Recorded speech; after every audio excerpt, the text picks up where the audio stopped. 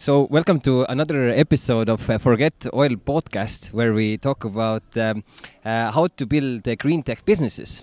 And today I have a very, very, very special guest, Eric Edmeades, that I've followed your materials for a very long time. Business blueprint, WILDFIT, everything. So I'm really glad to have you here for this so-called mini interview. You have built businesses yourself. You're a serial entrepreneur, and I wanted to ask: do you have any general suggestions for people who are building businesses at 2022? I think one of the most important things for people to consider is that having gone to at least 12 years of school, most of us were taught to do everything ourselves. And we were taught to focus our efforts on what we're not good at. You know, like when you get your report from the school, they go, oh, look, you were doing very well at physics, but not so well at English, so you should now spend more focus on English. And there's a certain wisdom in that, but after 12 years of being directed toward what you're not good at and being told that collaboration is cheating, now you have a bunch of people who start businesses and they refuse to collaborate. They feel like they're cheating, so they don't want to do everything themselves, and they spend their focus on the things that they're not that good at. And so they get trapped as solopreneurs. They get trapped as a single entrepreneur and have a hard time growing beyond that. Yeah, in your business blueprint, I believe you mentioned this 8 different paths. Sure. And actually, we made a productivity mastermind, and we also were discussing that all the team members should be doing stuff that they're actually good at. And but at the same time, I have I have a provocative question. Most of the people I know who have sold their companies, they've had periods where they do things that they absolutely don't like. And I was wondering, have you had this kind of experience yourself when you had a period where you did stuff that was necessary to do, but you necessarily didn't like to do? Absolutely. You know, you start your first business and you're still going to have to clean the toilets. Like you're on your own, you know, unless you're starting with a bunch of capital and you're hiring a bunch of people from the start. But as many of us, most of my businesses have been organic startups. So I'm on my own and I've got to do everything. But there's a very big difference between being trapped in doing it all or doing it all knowing it's coming to an end. So for example, I don't like doing accounting work. I'm relatively good at it. I understand accounting, but I don't like it. So what does that mean? Well, it means that if I was to start a business and I didn't know what I knew, then I would probably procrastinate the accounting, I would put it off, and then when I finally got around to doing it, I would rush my way through it and probably get it wrong. On the other hand, what I did is I made a decision when I started my first business. I created a map of all the roles in my business, and I said, these ones, I have to get out of those. And once I acknowledged that I was going to stop doing the accounting, it was like giving notice. It was like, dear me, I quit. You have 6 months. And once I knew that I had 6 months, well, first of all, it meant that when I did do it, I didn't hate it so much. You see, it's not that people hate doing something. It's that they hate feeling like they're going to have to do it forever. And so now I was like, well, I only have to do this for 6 months. So that was the first thing. So now I started doing a better job of it. The second thing is I started documenting it because I know I'm going to hire somebody. So I'd better document what I'm doing so it's going to make it easier for me to train them. And then the third thing is it had me start paying attention to the people in my network that might be good at doing that work because that was going to help me with recruiting. Because remember, like, some people really like doing accounting work. I mean, I happen to think they might be ill, but they do. They like doing it. So now here I am. I'm doing a better job of it. I'm proceduralizing it. I'm creating systems and documents and templates and stuff. And I'm keeping my eye out for the right person to do that job. So 6 months later, I'm out. I don't do it anymore. Yeah, that's very, very inspiring. When I started with your material, then one of the tasks you gave was to put like a long vacation in your schedule. That was the scariest of them all the exercises there. But you also mentioned about hiring people who is like almost opposite of your personality type. Like, can you elaborate on that a little bit? Well, before we get to the opposite of your personality type, let's look at the most common mistake that I see with hiring. People like people that they are like. It's a little quirk of the English language that word like has so many different meanings, but people like people that they are similar to, that they're like. So now what happens is that, somebody's hiring or they're looking for a partner, and the interview kind of goes like this. Well, I started my business and I've got this great passion and I want to build this and change the world and create this and build this and so on. And then the person in the interview is like, oh my God, that sounds amazing. And then we could do this and we could do that. And you've got two people that are in such rapport with each other that they are like each other and they like each other and they decide it would be good for them to work together. The problem that's going to come out from that most cases is that they're both going to want to do the same things in the business, and they're both going to not want to do the same things in the business. So they're going to end up having conflict. And the truth is that most businesses, at least in the startup stage, don't need two people with the same skill sets. What they need is a spread of people with a variety of skill sets. So if you take a look at somebody, let's look at creatives, right? There are these people, call them creatives. They have their head in the clouds. They love starting stuff. Finishing it, not so much, right? So now, how useful is it to hire two creatives who both like to start stuff but don't like to finish it? And then a third one, they start everything, they get nothing done. On the other hand, you might say that the opposite person, not necessarily opposite, but you might say that the opposite of really creative is somebody who's very grounded and has their feet on the ground, very practical. Well, what if that creative person brought in a partner or hired somebody who's very grounded? Now they like starting it, and they've brought somebody in who's very good at finishing it. And that's magical. Wow, yeah, I can see the value in that.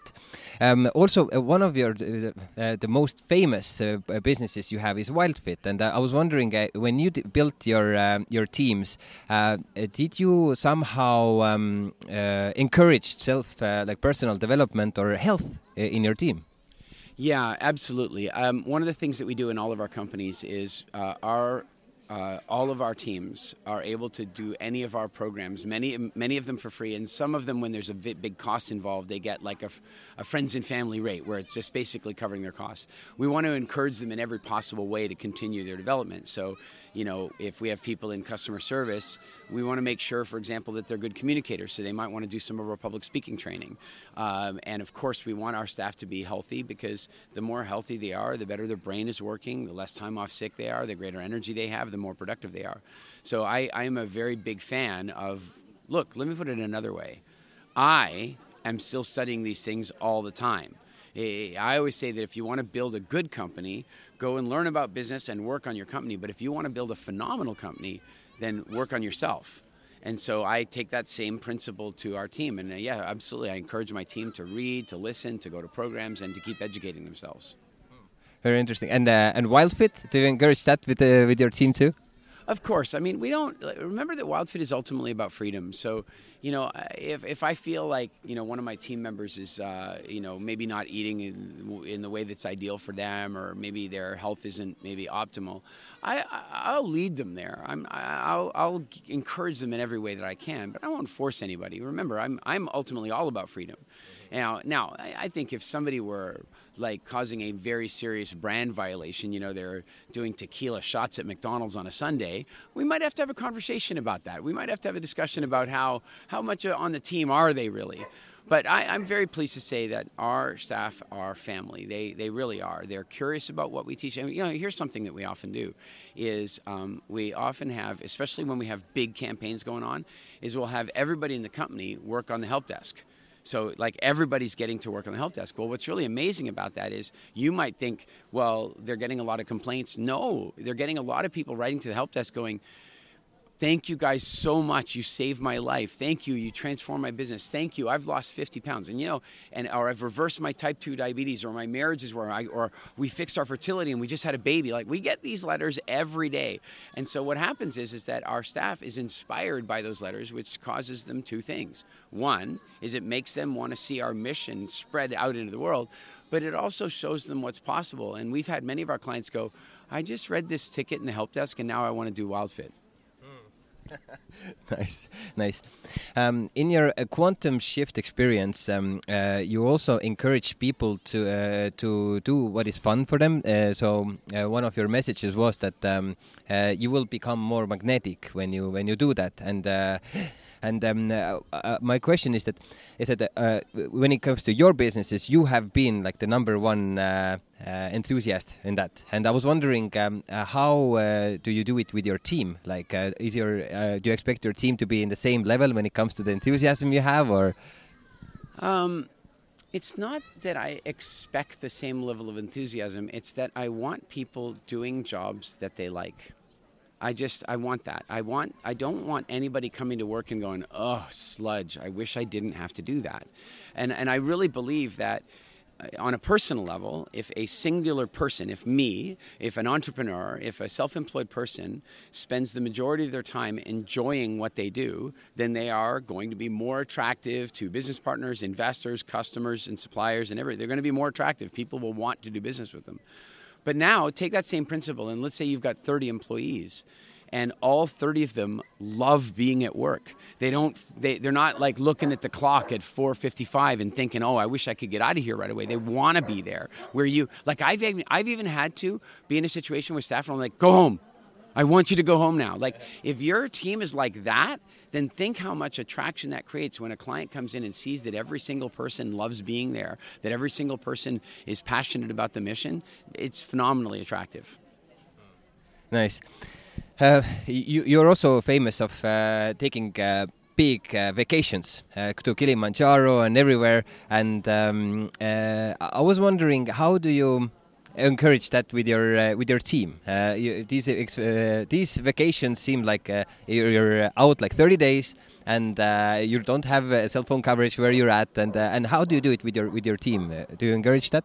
Okay, it's a really important question. No, I don't encourage it the same way. And you know why? They're employees, and employees and business owners are very different. And so if somebody wants to take vacations like that, then I suggest that they probably shouldn't be an employee and they should be a business owner, and then they can create that freedom for themselves.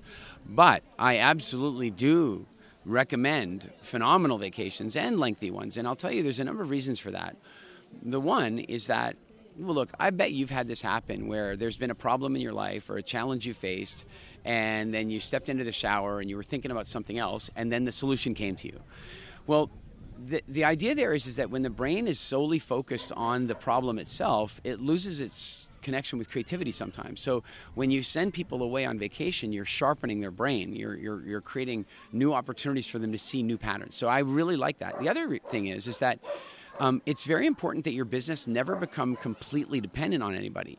And one of the best ways to inoculate yourself or test for that or prevent it is to make sure that your employees do take extended vacations, because then you spot very quickly where the systems aren't tight enough yet.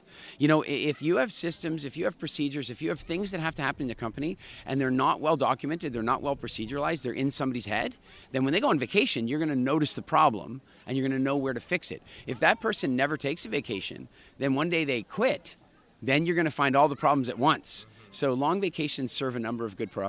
Now, again, I wouldn't encourage any of my staff to take off for 6 weeks. But I certainly have done that routinely in my business, taken off 3 or 4 or 5 weeks at a time. But of course, I'm doing that for a number of reasons. One is that in order for me to build a business that's self-sustaining, it needs to not be addicted to me. And in order for it to be self-sustaining, I need to not be addicted to the business. And so, you know, I'll take those breaks. But I do think it's different as a business owner than as an employee. We're craving different levels of security.